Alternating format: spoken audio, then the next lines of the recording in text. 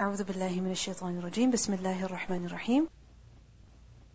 Lesson number 75, Surah Al-Ma'idah, ayah number 83 to 93. وَإِذَا سَمِعُوا مَا أُنزِلَ إِلَى الرَّسُولِ. And when they hear what has been revealed to the messenger. The immediate reference is to the Christians because they were being mentioned at the end of the previous ayah. Praised for their humility, for their not being arrogant. Allah says when these people, those who are truly humble, and truly humble not just to people but to Allah, what's the proof of that? That they're truly humble to Allah? That when they hear what has been revealed to the messenger, meaning when they hear the Qur'an, then what happens? تَرَى أَعْيُنَهُمْ. You will see their eyes تَفِيضُ مِنَ الدَّمْعِ. Overflowing with tears. It's as though their tears cannot stay back. They're filled with emotion and immediately they start crying.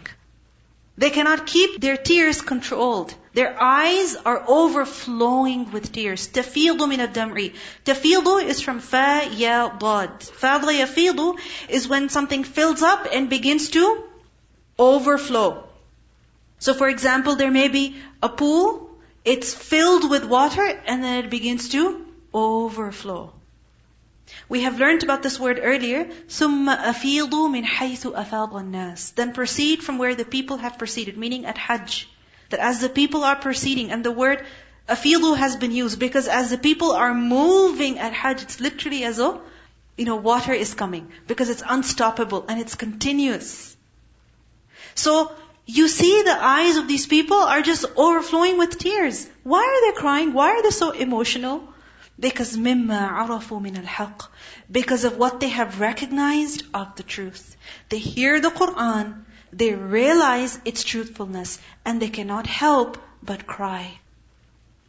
And يَقُولُونَ, they say, رَبَّنَا آمَنَّا. O our Lord, we have believed. We heard the Qur'an, we recognize the truth, and we believe. فَاكْتُبْنَا مَعَ الشَّاهِدِينَ. So write us, register us among the witnesses. فَاكْتُبْنَا from kitaba, which is to write. So write our name in the list of who? Shahideen. Shahideen is the plural of shahid. Sheen, ha, dal. And what does shahada mean? To bear witness, to testify. I'm really sorry, but if you do not want to pay attention in class, you're more than welcome to leave. Because I don't want somebody to be sitting right in front of me, and I mean everybody who's in this class, and be distracting. Don't disturb the rest of the class. And if you're here, then be attentive. And that means that your hands should have your pen. And you should be looking at the text of the Qur'an. And you should be writing. So وَإِذَا سَمِعُوا مَا أُنزِلَ إِلَى الرَّسُولِ تَرَى أَعْيُنَهُمْ تَفِيضُ مِنَ الدَّمْعِ مِمَّا عَرَفُوا مِنَ الْحَقِّ يَقُولُونَ رَبَّنَا آمَنَّا فَاكْتُبْنَا مَعَ الشَّاهِدِينَ. Write our name, register us among who? Those who bear witness. Now who are these people who bear witness, who testify? Testify to what? Testify to the truthfulness of whatever Allah has revealed. Because when a person says, the Qur'an is true, what is he testifying? That this is from Allah. That Allah has spoken the truth. That the Messenger ﷺ is true. So shahideen primarily refers to which group of people? The companions, the Sahaba. Because when they saw the truth, they accepted it. When they accepted it, that itself is a testimony of the truthfulness of the Qur'an, of the Messenger, of Islam. So they say, فَاكْتُبْنَا مَعَ الشَّاهِدِينَ. We want to be one of them. We want to be a part of this amazing group of people. We want to be like them. Even if there are centuries between us, hundreds and hundreds of years between us, big difference of time, big difference of culture, big difference of age, gender, still, we want to be of that group. فَاكْتُبْنَا مَعَ الشَّاهِدِينَ. Now, the immediate reference, as I mentioned to you earlier, is to the Christians. Sa'id bin Jubayr, he said that these verses were revealed about a delegation of Christians who had come from Abyssinia. So a delegation of Abyssinia who had been sent by the Negus, the Abyssinian king. And they had come to visit the Prophet ﷺ. When they came to Medina, they met him. The Prophet ﷺ recited the Qur'an to them. And as he recited, those people were weeping. They were crying profusely. It was as if they were awestruck. And they couldn't help but cry. Why? Because they recognized the truth. So they accepted Islam and they returned to Najashi. They went back to their home country and informed their king about Muhammad sallallahu alaihi wasallam. Now the fact is that the Quran, it affects the heart of the listener. Which is why when you listen to the Quran, you don't just hear it in your ears, you feel it in your heart. Sometimes you feel your heartbeat going faster. You feel your pulse, there's a change in it. Why? Because the Quran is not for the ear and for the eyes and for the mind only. It's for the heart. Because that is the center of change. That is where the change comes from. When the heart comes alive, that is when a person comes alive. When the heart becomes dead, then that's when the person also dies. And we might feel that when the Quran is being recited to someone, when someone is being told, they're not interested at all. But from the people of Allah, there are many who are affected by the Quran, sooner or later. Because the Quran, it affects the heart. So these people, they heard the Quran for the very, very first time. And what is it that caused them to be affected so much? It was because they were listening attentively. And if we don't even listen attentively, then how can we be affected? Because we complain a lot that, it doesn't move me. My heart is still not changed. I still don't get it. I'm still not interested. I still don't have any fear or love of Allah. Why? We discussed earlier that the problem is not with the Quran. The problem is with who? The person. Am I really seeking? Am I really interested? Am I attentive? Because it's not possible that a person is seeking and Allah does not give him. It's not possible that a person wants to improve, wants to change, wants to become better, and Allah doesn't show him the way. Allah will show him, provided that we are sincere.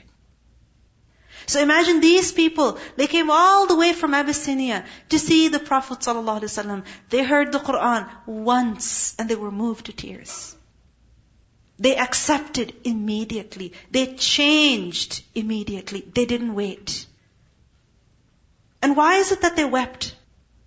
Because they recognized the truth. They were so moved. They recognized the truth and the tears just kept falling and rolling down uncontrollably. When is it that you cry generally? When you're really sad. When you feel, I'm so lonely. My mom's not here. My dad's not here. My sister's somewhere else. Or when we have a reason to be sad, like, I failed my test. I still don't have a job. I still have so much debt to pay off. Or I'm still not married. These things make us cry. Or I'm too short. I'm too tall. I only bought 3 pairs of clothes this year. I'm so poor. I'm so tired, so overworked, so underappreciated. These things make us cry. Sadness. What else makes a person cry? Joy. Sometimes people also cry because of extreme joy. When? Imagine when there's something you desperately wanted. And then you find it. You get it. When you find it, you will cry. If there is a person who has a huge debt to pay off, and then somebody gives them a monetary gift, you think they will just say thank you with a smile on their face? No, they will cry. They won't be able to hold their tears back because they are so happy. So just like that, when these people, they saw the messenger whom they were awaiting, they found the guidance which they were seeking, they found the answers which they were searching for, they saw the truth that they desperately desired, what happened? They wept. They wept uncontrollably. تَفِيضُ مِنَ الدَّمْعِ. They found it, they attained it, so they cried. And here we need to reflect as well. That these people, when they recognized the truth, first of all, they didn't delay in accepting it. Immediately they said, رَبَّنَا آمَنَّا. O our Lord, we have believed. فَاكْتُبْنَا مَعَ الشَّاهِدِينَ. And the fact is that such people exist today as well. That the Quran is recited to them, they're told of what is in the Quran, And immediately they say, yes, this is the truth. This is something that I wanted all my life. Thank you for telling me. Thank you for showing me. And they accept immediately. There are many people who find out just a little bit about Islam and immediately they accept. They haven't even read the Quran cover to cover. They probably don't even know the names of the companions, except for just 2 or 3 of them by that point. They probably don't know what the word fiqh means. They probably don't even know there's a word such as sharia. They probably don't even know there's a word such as ruku'. But they have just come across the basic message of Islam. They recognize the truth and they accept immediately. They do not delay. So we need to question ourselves here. What am I waiting for? That when I hear something in the Quran, then why don't I do it? What am I waiting for? Do I do it or do I delay? Or do I say, not for me? And also, that there are people who are willing to listen to the Quran, but are we willing to recite to them? Are we willing to tell them? Are we willing to share the message with them? Think about it. I've been shared of so many amazing convert stories which we're so impressed by, and we watch their videos on YouTube and we're like, yeah, wow, how nice. See, Islam is the best. Islam is the truth. But then we don't do the same thing in our lives. There are people around us and they don't even know that we study the Quran. They have no idea. People who are not Muslim, or people who may even be Muslim, but we don't share this message with them. We don't tell them what we have, what we're learning. So be willing to recite the Quran to others. And if there's nothing else that we can do, just give them a CD of the recitation of the Quran. Because with some people, it's difficult to speak to them.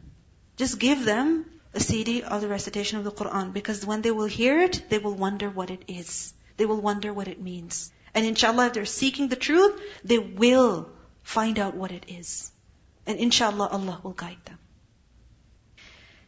Also, we see over here that it is good to cry when listening to the Quran. Why? Because it softens the heart. It melts the heart. It is what moves the heart and causes the heart to change. But don't force yourself in the sense that don't fake cry. It should be real, true, honest, genuine crying, which is out of the softness of the heart, which is out of the fear of Allah subhanahu wa ta'ala, which is out of, really paying attention to the words of Allah and feeling them. Then it is that a person will cry. They say, وَمَا لَنَا, and what is with us? Meaning, why shouldn't we? لَا نُؤْمِنُ بِاللَّهِ, that we don't believe in Allah. Why should we not believe in Allah? وَمَا جَاءَنَا مِنَ الْحَقِّ, and what has come to us of the truth. Why shouldn't we believe in Allah and the truth that has come to us? وَنَطْمَعُ, while we hope, while we wish, أَن يَدْخِلَنَا رَبَّنَا, that our Lord will enter us مَعَ الْقَوْمِ الصَّالِحِينَ, with the righteous people. Meaning our hope in life, our wish in life is that Allah joins us with the group of the righteous people, with the prophets. Meaning He joins us with who? With the righteous in paradise. That's where we want to go. So why should we not believe in the truth once we have discovered it? So if a person wants to go to Jannah, if a person wants to be with the righteous, then he has to accept the truth and follow it. And if he doesn't accept it, that means he doesn't want to be in paradise. He doesn't want to be with the righteous. فَأَثَابَهُمُ اللَّهُ بِمَا قَالُوا, so Allah rewarded them because of what they said. Because of their statement, Allah subhanahu wa ta'ala rewarded them. Generally, what do we learn? That words alone are not enough. Action is necessary. But what do we see here? That Allah is rewarding them just for their words. Why? Because these words were very honest. Words, what a person says, what do they reflect? Your heart. Whatever is in your heart, your words show. You speak it out. And your words, basically, they reflect your inner feelings. So what they said is something that they truly felt. When their hearts were full of gratitude and submissiveness, that's what was expressed verbally. And when it was expressed verbally, Allah subhanahu wa ta'ala accepted that. Even though they had not prayed one salah yet, they had not learned the laws of the deen yet, but still, their extreme gratitude and submissiveness brought them such great reward from Allah subhanahu wa ta'ala. فَأَثَابَهُمُ اللَّهُ بِمَا قَالُوا. Their words were so genuine. What did Allah subhanahu wa ta'ala reward them with? Jannatin, gardens, tajri min tahtiha al-anhar, underneath which rivers flow. Khalidina fiha, abiding therein eternally. وَذَلِكَ جَزَاءُ الْمُحْسِنِينَ. And that is the reward of who? Those who do ihsan. This is the reward of those who do ihsan. So this means what these people said, what they did was ihsan. How is it ihsan? What is ihsan? Ihsan, in the hadith we learn that أَن تَعْبُدَ اللَّهَ, when Jibreel asked the Prophet ﷺ, مَا الْإِحْسَانِ, the Prophet ﷺ replied, أَن تَعْبُدَ اللَّهَ كَأَنَّكَ تَرَاهُ, that you worship Allah as though you see Him. What does it mean by this? That you worship Allah as though you see Him. That when someone is present before you and you see them, then do your actions change? When you're driving as though you're seeing a police officer, how will you drive? Perfectly, as if you are trying to pass your driver's test. And if you drive with the feeling that, oh, there's no police officer around, then how will you drive? Very differently. So, this realization that I see someone or somebody is watching me, this completely changes your actions. You become more conscious and alert. You become more careful. You pay attention to every detail. Every single detail. Generally, you don't care whether you're driving at 60 or 80. But as soon as you realize, oh, there's a police officer here, then you become so careful. The needle has to be exactly on 60. Better even if it's lower.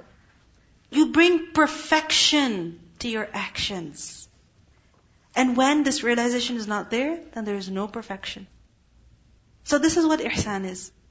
Now, what they said with regards to the verses of Allah, how they reacted, that they started crying and they immediately accepted.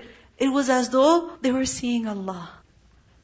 Not that they were literally, because nobody can see Allah in this world. You can only see Allah, inshallah, in Jannah, in the hereafter. But the way they obeyed, the way they submitted, the way they wept, it was as though they could see Allah. So this is the reward of who? Muhsineen. Those who listen attentively, who cry humbly, who accept submissively. وَذَلِكَ جَزَاءُ الْمُحْسِنِينَ. On the other hand, وَالَّذِينَ كَفَرُوا, those who disbelieve, وَكَذَّبُوا بِآيَاتِنَا, and deny our verses, أُولَٰئِكَ أَصْحَابُ الْجَحِيمِ. Those are the companions of the blaze. What is burnt in the fire? Garbage. Something that's useless, cannot even be recycled. It's just waste. So when a person disbelieves and rejects the truth despite recognizing it, seeing it, then he's nothing but the waste of this world. And he only deserves to be in the greatest fire ever. Recitation. لَتَجِدَنَّ أَشَدَّ النَّاسِ عَدَاوَةً لِلَّذِينَ آمَنُوا الْيَهُودَ وَالَّذِينَ أَشْرَكُوا وَلَتَجِدَنَّ أَقْرَبَهُم مَّوَدَّةً لِلَّذِينَ آمَنُوا الَّذِينَ قَالُوا إِنَّا نَصَارَىٰ ذَلِكَ بِأَنَّ مِنْهُمْ قِسِّيسِينَ وَرُهْبَانًا وَأَنَّهُمْ لَا يَسْتَكْبِرُونَ وَإِذَا سَمِعُوا مَا أُنزِلَ إِلَى الرَّسُولِ تَرَىٰ أَعْيُنَهُمْ تَفِيضُ مِنَ الدَّمْعِ مِمَّا عَرَفُوا مِنَ الْحَقِّ يقولون ربنا آمنا فاكتبنا مع الشاهدين وما لنا لا نؤمن بالله وما جاءنا من الحق ونطمع أن يدخلنا ربنا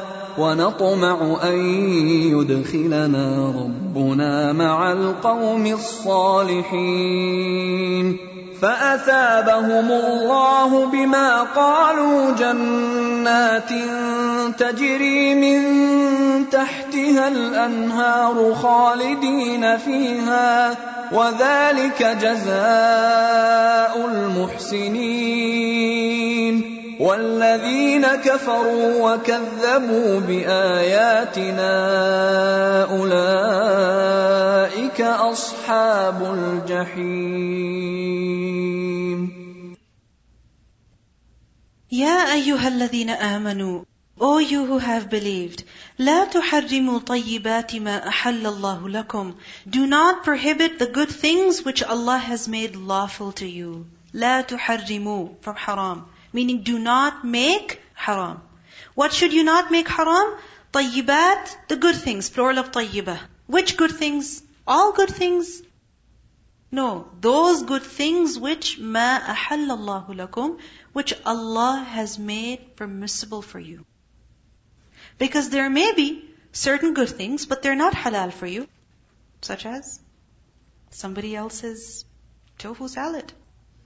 It's not yours. Somebody else's. Until they give it to you or sell it to you, you can't have it. You can't say, oh, this is something so good that Allah has made, so I'm just going to have it. No, you can't do that. Water. A water bottle belongs to somebody else. You go to Subway, there's a refrigerator on the side, nobody's looking. It's like, yeah, I can take it. Tayyib, man. You can have it. And just sneak out. This is not halal. It may be tayyib, but it's not halal.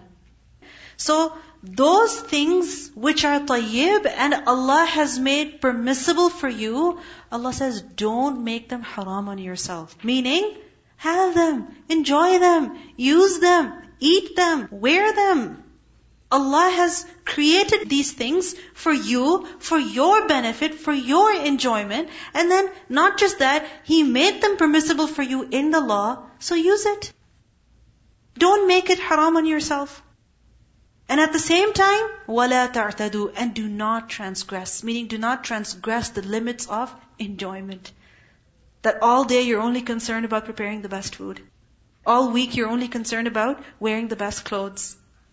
No, لَا تَعْتَدُوا.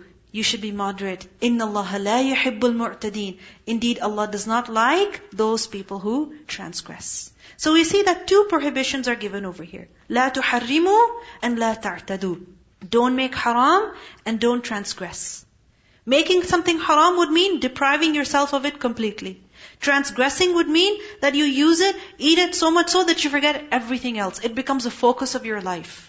You go to the extent of israf. So Allah says, no, stay in between. Because the majority of the people, they go to these two extremes. The moment a person becomes a little careful about their deen, then they are just concerned about what is halal and what is haram. And every kind of food they make, haram on themselves. I'm not saying that don't check the ingredients. Always check the ingredients.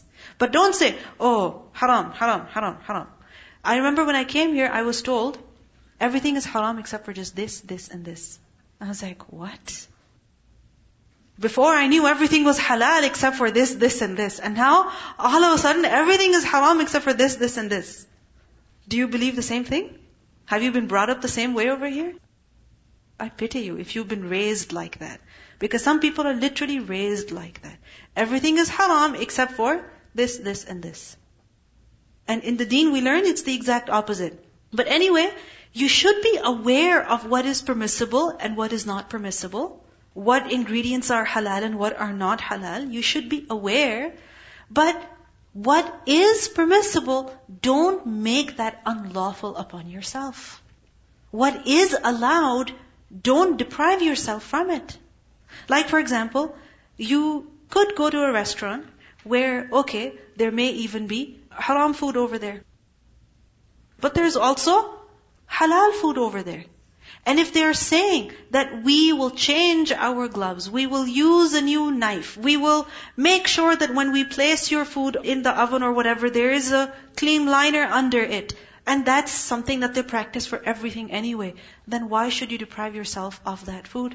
You're hungry and you're just buying a pack of chips and that's what you're going to eat. There is halal food. Why should you deprive yourself of it? I'm not saying go and eat haram. Not at all. Haram is haram. We're not allowed to make that halal for ourselves. But what is halal, don't make it haram either. Because Allah subhanahu wa ta'ala says in the Quran, قُلْ مَنْ حَرَّمَ زِينَةَ اللَّهِ الَّتِي أَخْرَجَ لِعِبَادِهِ وَالطَّيِّبَاتِ مِنَ الرِّزْقِ. Say, who has forbidden the adornment, the beauty of Allah, which He has produced for His servants, and the good lawful things of provision. These things Allah has created for you. He has produced for you. So don't deprive yourself from it. Likewise, there may be some things which are not allowed all the time, which may not be suitable all the time, but sometimes they are suitable. For example, this question I get so often, is nail polish halal or haram? You tell me. It's halal. Why? There's nothing haram about it. Well, you can say that in certain situations it's not appropriate, so you should avoid it. And at certain times you should not be wearing it. Like when you're doing wudu, when you're taking ghusl, you should not be wearing your nail polish, because otherwise your nails will not get wet and your wudu will be incomplete. Likewise, if you're going to school before men and you're wearing bright red nail polish, please, come on, be careful over there. So, it's not a matter of halal, haram. It's a matter of using your aql a little bit. That is it appropriate or not? But we say, haram, don't wear it. We want the religion to be black and white. And not just religion, our lives, to be black and white. So, it's not like that. You have to use your mind as well. So, لا تحرموا طيبات ما أحل الله لكم. Don't make it haram on yourself. Likewise, there may be certain foods which are tayyib and you don't like it. But it doesn't mean you make it haram on yourself. Because some women, from some cultures, they say, oh, I don't eat fish. I just don't eat it. I just don't eat it. I don't eat fish. Why? I never eat it. Why? I just don't like it. I just don't like the smell of it. And somebody's telling you, no, there's no smell. It's fresh. It's made really well. Just try it. No, I don't. No, I don't. No, I don't. Refuse, refuse, refuse. Good things are being prepared and brought to you. And you don't even take a little bit of it. Ever, ever. You know, one is that it's not good. Like once the Prophet ﷺ, he refused to eat the meat of a kind of a desert lizard. And the people asked if it was halal or haram. He said, no, it's okay, it's halal, but he didn't like to eat it. Why? Because it's kind of a lizard, and you might say, obviously it's halal, but it's not necessarily tayyib. Okay, I mean, the skin is hard and it's weird and just this feeling of, that it's a lizard. You don't want to have it. So it may not be tayyib, but it's halal. But something is halal and tayyib. And still you deprive yourself of it. We take the foods that are culturally familiar to us. For example, I'm from Pakistan, so what we do is we eat the desi food, like the roti and the salans and everything. But when it comes to foods that are from other cultures, we kind of stay away from it. So when this becomes a habit, then there's this mindset that, no, these foods, they're not good for us. So even if it's fruits, we stay away from them, even though they're halal and they're tayyib. Yeah. Just because we are unfamiliar, or just because we haven't ever had it, we think that it's not good. And we just stay away from it. I mean, yes, you are a person who has certain likes, certain dislikes, and yes, we respect that. But you should also respect what Allah has made lawful and what He has made unlawful. Likewise, there may be certain foods. There is a reason for you to avoid, whether it's because of health reasons or whatever, there is a reason for it. So there's no harm. But to literally treat it like haram food, that a person doesn't even touch it and makes a face when looking at it, like, ew, what is this? Passing weird comments about it, this is something that's inappropriate. Like for example, a person says, I am vegetarian, so I don't eat meat at all. Being a vegetarian, like for example, if it's because of a health reason, a person has serious heart problems, right? They have serious weight issues, cholesterol issues, and because of that they say, okay fine, I'm just going to avoid meat completely because I can't help myself when I start eating meat, so I'm just going to avoid it completely. So in that situation, what should be done? Okay, a person avoids it, but he shouldn't deprive himself completely and shouldn't start to think that this is haram food. Because some people, what they do is that if they have certain restrictions, they impose those restrictions on the rest of the family as well. This should not be done. Or they start thinking that this food is not good. Like for example, one person in your family may be seriously allergic to nuts, but that doesn't mean that you think nuts are bad. They're haram. No, they're not haram. They're completely halal. The question is that if there is haram food being served at a restaurant where you go, like for example, there's alcohol being served, then in that case, do you eat there or not? I mean, we learn very clearly that the table where alcohol is being served, where alcohol is being consumed by people, you should not be there. So, I know some people, they are okay with it. They say that, well, there are people drinking on other tables, not on mine, so it's okay. But how can you be in that same atmosphere? How can you even see? Because this is something that's really munkar. That's wrong, haram. So avoid it to the best of your ability. What you can do is take the food and go out.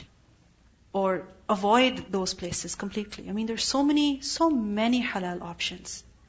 One is that you can't avoid it at all. Like you're in a plane and people are drinking alcohol at the same time. You don't have an option there. But you have an option between going to one restaurant and the other. So avoid it. So, لا تحرموا طيبات ما أحل الله لكم ولا تعتدوا, and do not transgress the limits. Meaning, when Allah has said something is haram, don't make that halal. Because some people say, well, you shouldn't make things haram, so everything's halal. No, everything is not halal. What is haram, you cannot make that into halal either. And when you're using the halal and tayyib, don't do israf. Allah says, kulu washrabu وَلَا تُسْرِفُوا, eat and drink and do not be extravagant. Do not be extravagant and wasteful. Because tayyibat, it doesn't just refer to food, also clothing. So for example, clothing. Yes, good clothing you should wear, fine clothing you should wear, but don't do israf that your each outfit comes out to like $200, $300. I mean, that becomes israf. Your average outfit that you wear to somebody's house, it's up to $100. I remember when I went to Pakistan, one of the things that I really wanted to do was get some clothes for some family members and friends over here and also for myself. But every time I would go to buy clothes and I would see beggars, children, who aren't even wearing sweaters in that extreme cold, I could not buy anything. I just couldn't. Because you're outside the store and there are people begging for 5 rupees so that they can buy some food. And you go inside, and one outfit could be close to $100. $200. $100 is nothing, in fact. $200. How can you do that? This is israf. But unfortunately, the way we buy, the way we use, and the way we keep buying more and more, and if somebody is repeated at an occasion, like they're wearing the same clothes they wore at another occasion, then we think, oh, look at them. We have in our culture, you cannot repeat the same By dress. the way, this is not just in your culture. So almost everywhere, right? Subhanallah. And then it was a wedding in the 1 month, twice. And then each dress is supposed to take almost 200, 150. And I said, it's so expensive. My daughter, she told me, Mommy, don't get another one. Because you give in da'wah, so we wear the same one so they can learn from you. So alhamdulillah, I wear the same. They might talk, but... Alhamdulillah. So, وَلَا تَعْتَدُوا, do not even transgress. إِنَّ اللَّهَ لَا يُحِبُّ الْمُعْتَدِينَ. Why? Even if you have lots of money, still not transgress, still not do israf. Why? Because Allah doesn't like such people who do israf. Who are just concerned about how they look and what people think of them, and they have no concern about people who are suffering from extreme poverty. Then Allah says, وَكُلُوا مِمَّا رَزَقَكُمُ اللَّهُ, and eat of that which Allah has provided to you. As long as it fulfills 2 conditions. What? Halalan, it is halal, and tayyiban, it is also good. Halal how? In 2 ways. That the food in itself is halal. It's not haram. Like for example, pork is haram. So the food itself has to be halal. And secondly, it has to be earned properly as well. So eat of that which is halal, and it is also tayyib. What is tayyib? It's actually good for you. It's beneficial. It's not harmful. You're not just eating for mere pleasure, but you're eating so that food actually benefits you. Just the other day, somebody was asking me that this muffin that I'm eating, it's too hard, and I'm afraid that if I eat it, I'm going to get a stomachache. And we're like, okay, get rid of it. They're like, no, but I don't think I got my money out of it. I bought it, and I want to make sure I've used every single cent I spent on it. So I'm like, okay, tell me, is it worth the stomachache? I mean, would you give 25 cents for a stomachache? Is a stomach ache worth 25 cents? It's not. So it's not tayyib. So don't eat it. Our problem is generally that we, first of all, pour too much food. Right? Like when we go to a wedding or something. Because we have this fear, oh, the food is going to finish. And we forget that food for one is enough for two. So when there's so many people eating from somewhere, inshallah, Allah will place barakah. So we have this fear that if I don't take everything now, next time I come, all the chicken will be gone. All the salad will be gone. So just pour whatever I can. And then as we're trying to eat it, we can't finish it, and then we just throw it. Another problem that we suffer from is that we don't know how to cook properly. And we experiment a lot. Instead of learning from people, we experiment things. And when the food turns out to be a disaster, then we're like, oh, I have to finish it. Then we try to eat that food, which gives us a stomachache, and then we become sick. And we suffer. So, what's the solution then? Have trust in Allah. He feeds you. So don't think you have to fill up your plate. Take a little bit, eat that. And if you need some more, go get some more. And if you don't get some more, doesn't matter. Go home. Alhamdulillah, you have plenty of food there. That's not possible. Stop at Tim Hortons on the way. Whatever food you are meant to eat is written for you. It is written for you. So don't have this fear that if I don't take everything now, it's going to run out and I won't have any food left. No. Have tawakkul ala Allah and take only as much as you think you can eat. So وَكُلُوا مِمَّا رَزَقَكُمُ اللَّهُ حَلَالًا طَيِّبًا وَاتَّقُوا اللَّهَ الَّذِي أَنْتُمْ بِهِ مُؤْمِنُونَ. And fear Allah, the one whom you believe in. Fear Allah concerning the matter of eating, concerning the matter of wearing, concerning the matter of speaking, concerning the matter of looking, of listening, everything. Because when it comes to the matter of halal, haram, eating, we are so careful. People are so careful, they'll stand in the grocery store reading the list of ingredients, researching online, this new ingredient, is it okay or not? Asking a fatwa, attending classes. And mashallah, very good. Very, very good that you're concerned about what you eat. People go to a restaurant which says halal outside, and they go in and say, halal food, right? Halal meat, right? And people go to a great length to ensure the food that they're eating is halal. And this is why? Because of the fear of Allah. Because we say we fear Allah, this is why we have to be very careful. But you need to be fearful of Allah in the matter of eating, in the matter of looking also. In the matter of listening also. Every time you listen to music, tell yourself, would you put pork in your mouth? We say, oh, just one song. Okay, just one bite. One sandwich. Would you? As we're looking at something that is not suitable for looking at, ask yourself, would you have a glass of wine? Instead. Why not? It's not halal. Well, this is not halal to look at either. This is not halal to listen to either. We're so concerned about eating that we neglect other things. Allah says, وَاتَّقُوا fear Allah in every matter. With regards to your entire body. الَّذِي أَنْتُمْ بِهِ مُؤْمِنُونَ. The one in whom you believe in. So if you're true in your faith to Allah, then fear Him with respect to your entire life. Those of you who work, tell me, do you like to work 9 to 5? Or in the evenings? Or is there a time ever when you feel, I wish I didn't have to work. I wish I could just be at home right now. Just 1 hour. I wish I could leave early. I wish I could come late. I wish I could take a day off and still be paid. Do you ever get these feelings? All the time. Every day. So, when you're wasting food, tell yourself, this is half an hour that I'm throwing away. This is 15 minutes of my life that I'm throwing away. When we're wasting the resources that Allah has provided us, let's look at it in terms of our precious time, our precious energy, our precious efforts. That is what we are throwing away. And in fact, it's more than that, because it's not just a product of our work, it's a product of many other people's work as well, right? So that is what we are throwing away. So we have to answer Allah subhanahu wa ta'ala as well, right? So وَاتَّقُوا اللَّهِ fear Allah. Recitation.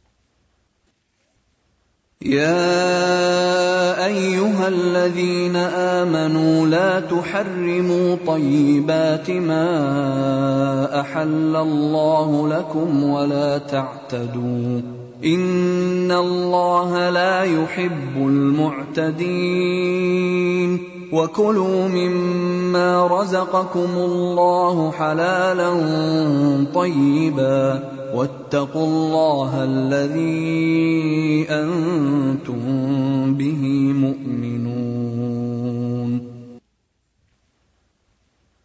لا يؤاخذكم الله باللغو في أيمانكم. Allah will not hold you accountable for what is meaningless in your oaths.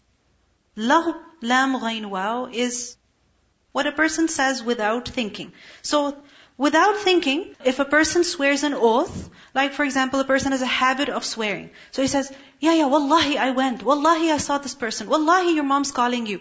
And your mom's not actually calling you. And accidentally a person says, wallahi, because it's their habit. So Allah says it's okay. He's not going to hold you accountable for the oaths that you swear unintentionally. And this is out of His mercy and tolerance that He forgives this, that He overlooks this. وَلَكِنْ but remember that يُؤَخِذُكُمْ He will hold you accountable for what? بِمَا عَقَّدْتُمُ الْأَيْمَانِ for that which you intended of oaths. عَقَّدْتُمْ you resolved. عَيْنْ قَافْ دَال which is to tie a knot. So what you tied, meaning you firmly resolved. Of what? Of al-ayman. Ayman plural of yameen. Meaning the oaths. So the oaths that you intend. So for example you say, wallahi I will be here tomorrow. By Allah, I will never speed again. By Allah, I will never yell at my kids again. So you say this deliberately and consciously. By Allah, I will not lie to my parents again. By Allah, I will not stay awake after 11 p.m. every night because if I do so, I cannot get up for Fajr. So you make an oath and you make it consciously, deliberately. So if you go against it, if you break it, then Allah says He will hold you accountable. Meaning then that is a sin. Then that is a sin. And you have to do something about it. So if a person makes an oath, swears an oath, and then he breaks it, then Allah says, فَكَفَّارَتُهُ so it's kafara. What is kafara? Expiation. It's basically from kafara. And kufr, what does it mean? As-satr, wat-taghtiya, to cover, to conceal something. So kafara, expiation, what does it do? It conceals the effect of the sin. So something wrong you did, kafara will conceal its effect, meaning then that sin will not harm you. For example, in hadith we learn that spitting in the masjid is a khati'ah, it is a sin. وَدَفْنُهَا كَفَّارَتُهَا and covering it, and this would be in the case where the ground is unfinished, so it's sand. So covering that, burying it, is its expiation. So just like that, throwing garbage in the masjid, that is wrong. And picking it up and getting rid of it, that is its kafara. So, if a person has sworn an oath, and then he broke it, then he has to give the expiation. What is that? 3 options are giving over here. Which ones? First of all, إِطْعَامُ عَشَرَةِ مَسَاكِينَ feeding 10 needy people. Masakin, plural of miskin. What kind of food? Min from awsati, average, ma tut'imuna ahlikum, what you feed your families with. Awsat is from waw, sin, ta, and wasat is in the middle. So, the food that you eat yourselves, you feed your families on average, that kind of food of the same value, you will give to how many people? 10 needy people. So it could be 1 meal per needy person. So 10 needy persons are given 1 meal each.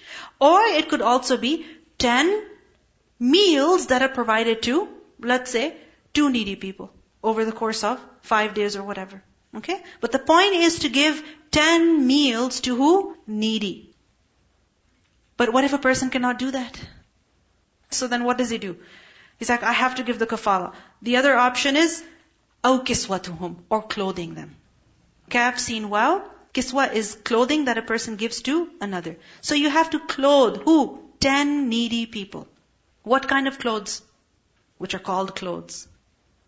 And the clothes that you generally wear yourself. You can't just take a curtain and say, oh, just wear it. No, they're not clothes. You have to give proper clothes. Likewise, you have to give clothes that a person can actually wear. I mean, if you're giving a Muslim miskeen woman a tank top and shorts, I'm sorry, she's not going to be able to wear them. That's not clothing. You have to give her clothing that she can actually wear. Likewise, if you're giving winter jacket to someone who lives in the Emirates, where it is extremely hot, except for just a few days in the year, then that's not really kiswa. Okay, you have to give clothing that a person can actually wear. So that's the second option. What if a person cannot do that either? Third option is أَوْ تَحْرِيرُ رَقَبَةٍ, freeing a slave. But what if a person doesn't have the ability to do any of these? He doesn't have the money. He cannot afford.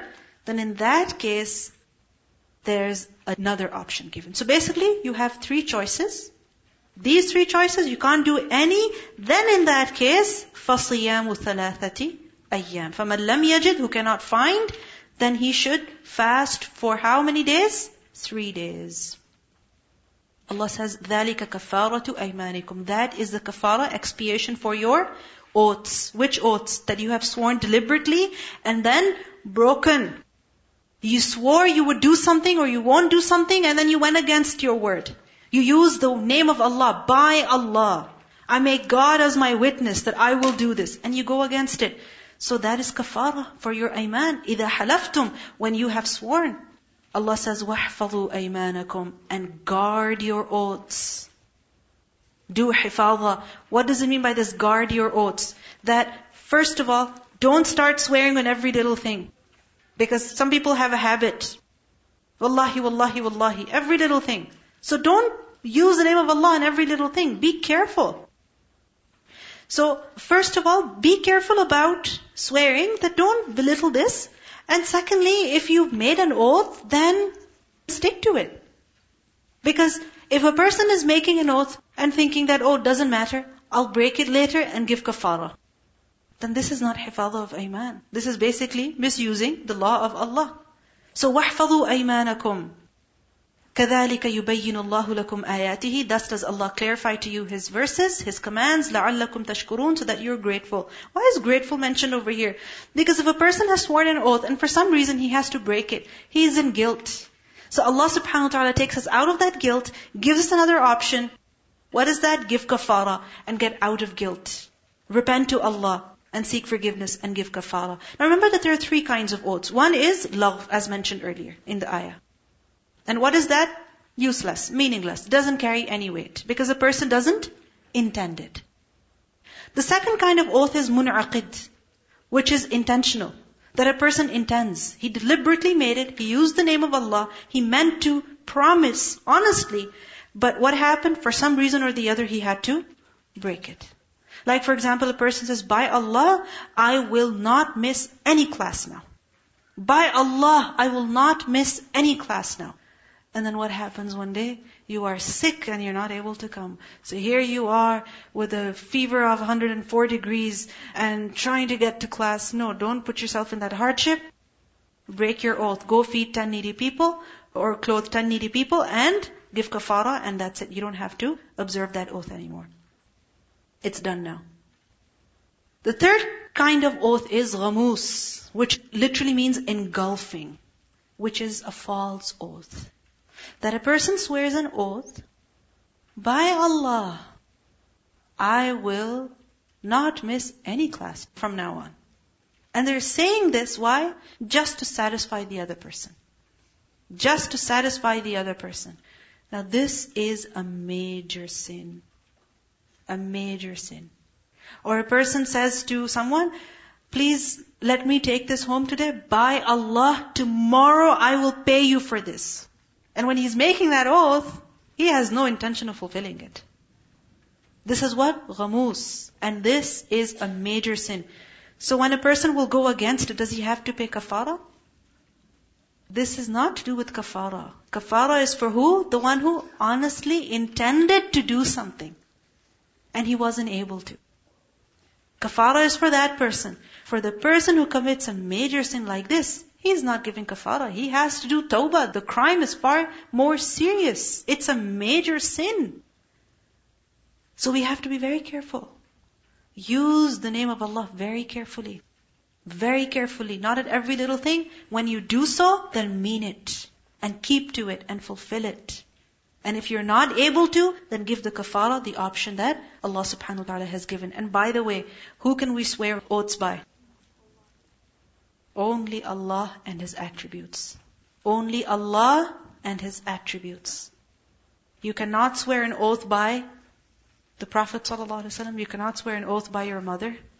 You cannot swear an oath by anything. Nothing at all. Only who? Allah and His attributes. So be very careful about this, because the Prophet ﷺ said, "Man halafa bighayri Allahi faqad ashraka."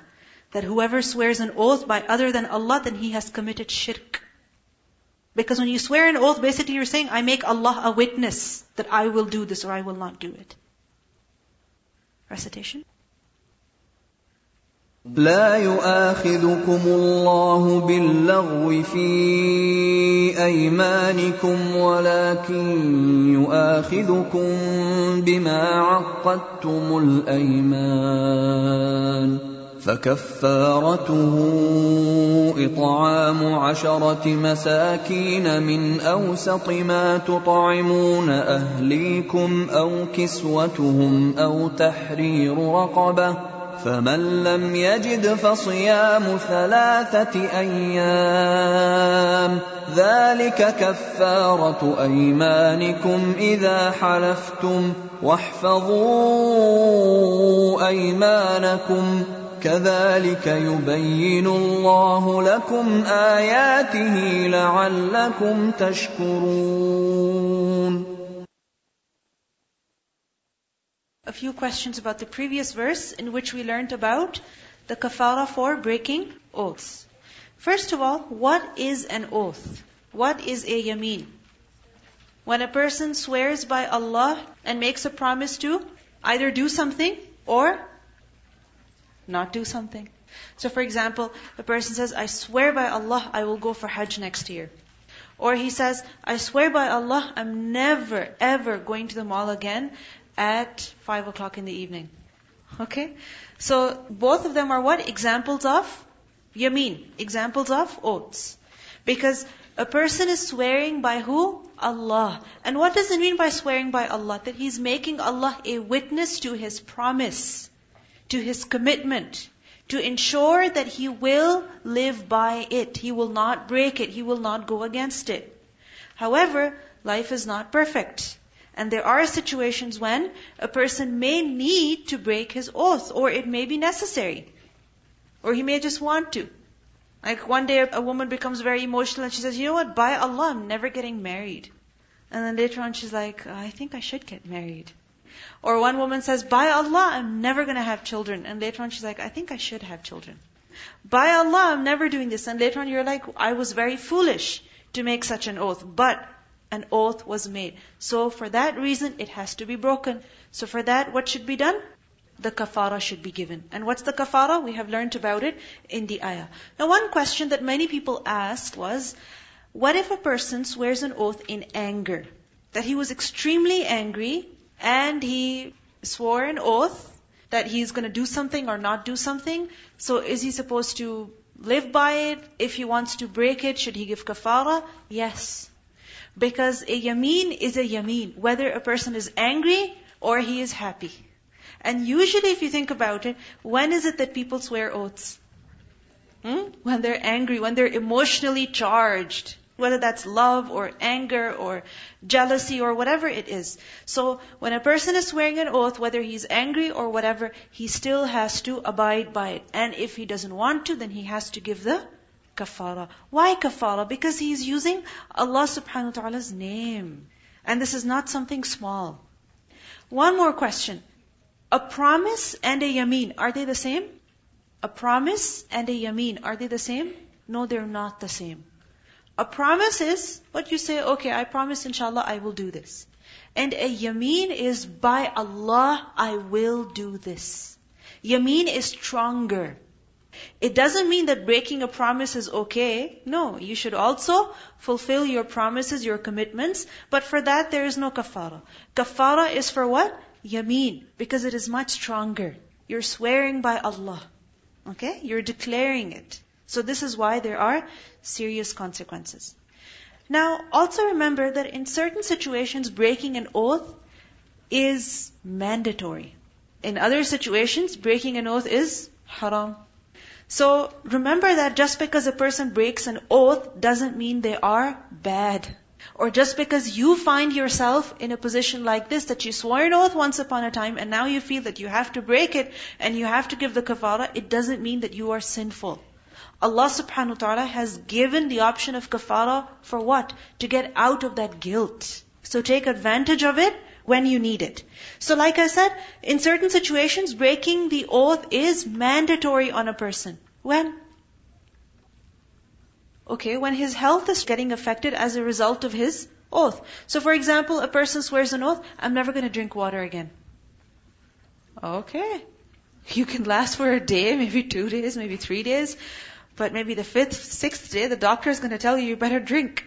If you don't drink, we're going to put a drip on you or something. So in this situation, he has to break an oath. Likewise, a person says, I'm never going to pray salah. Never going for tarawih again. I swear by Allah, I'm not stepping out of the house with this hijab on again. I swear by Allah, I'm never going to call my mom again. I swear by Allah, I'm never going to speak to my uncle again. I swear by Allah, I will never have any respect for my husband again. These are all haram oaths.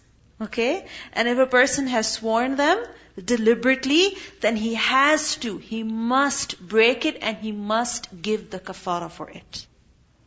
Likewise, in some situations, it is forbidden to break the oath that a person has made. Meaning he's not allowed to break that oath. When? When the oath made is over something wajib. So for example, a person swears an oath. He says, by Allah, I'm never going to have alcohol again. Never going to drink again. I'm never going to take these drugs again. Okay? She swears an oath. He swears an oath. And then he breaks it. Is that allowed for him to break that oath? No, he shouldn't break that oath. Why? Because if he breaks that oath, then what is he doing? He is disobeying Allah. He is committing haram. So remember this, that breaking an oath sometimes becomes mandatory on a person. Sometimes it is forbidden for a person to break that oath. And sometimes it's okay. Why? Because it doesn't affect his deen, doesn't affect his life, doesn't affect other people. So it's okay. It doesn't make much of a difference. Like for example, if you say, I swear by Allah, I'm never going to go to the mall again at 5 p.m. in the evening. I'm never going to the mall again on the weekends. And then what happens is that you have to go. You need something. You have to go, you need something, and the only option is the mall. So you have to break the oath and then you will give the kafara. If somebody imposes something on you by saying, by Allah, wallahi, you are not allowed to do this again. Like your mom says. I remember as a child, what happened was that after school we would stop and get these slushies. Every day we'd get these slushies because it was really hot that summer. Every summer, in fact, was hot in Pakistan. So anyway, we'd come home and not have lunch. And obviously, this would be something very stressful for my mother. So one day she said, by Allah, you guys are never having this again. And we're like, uh-oh, we can't have it now.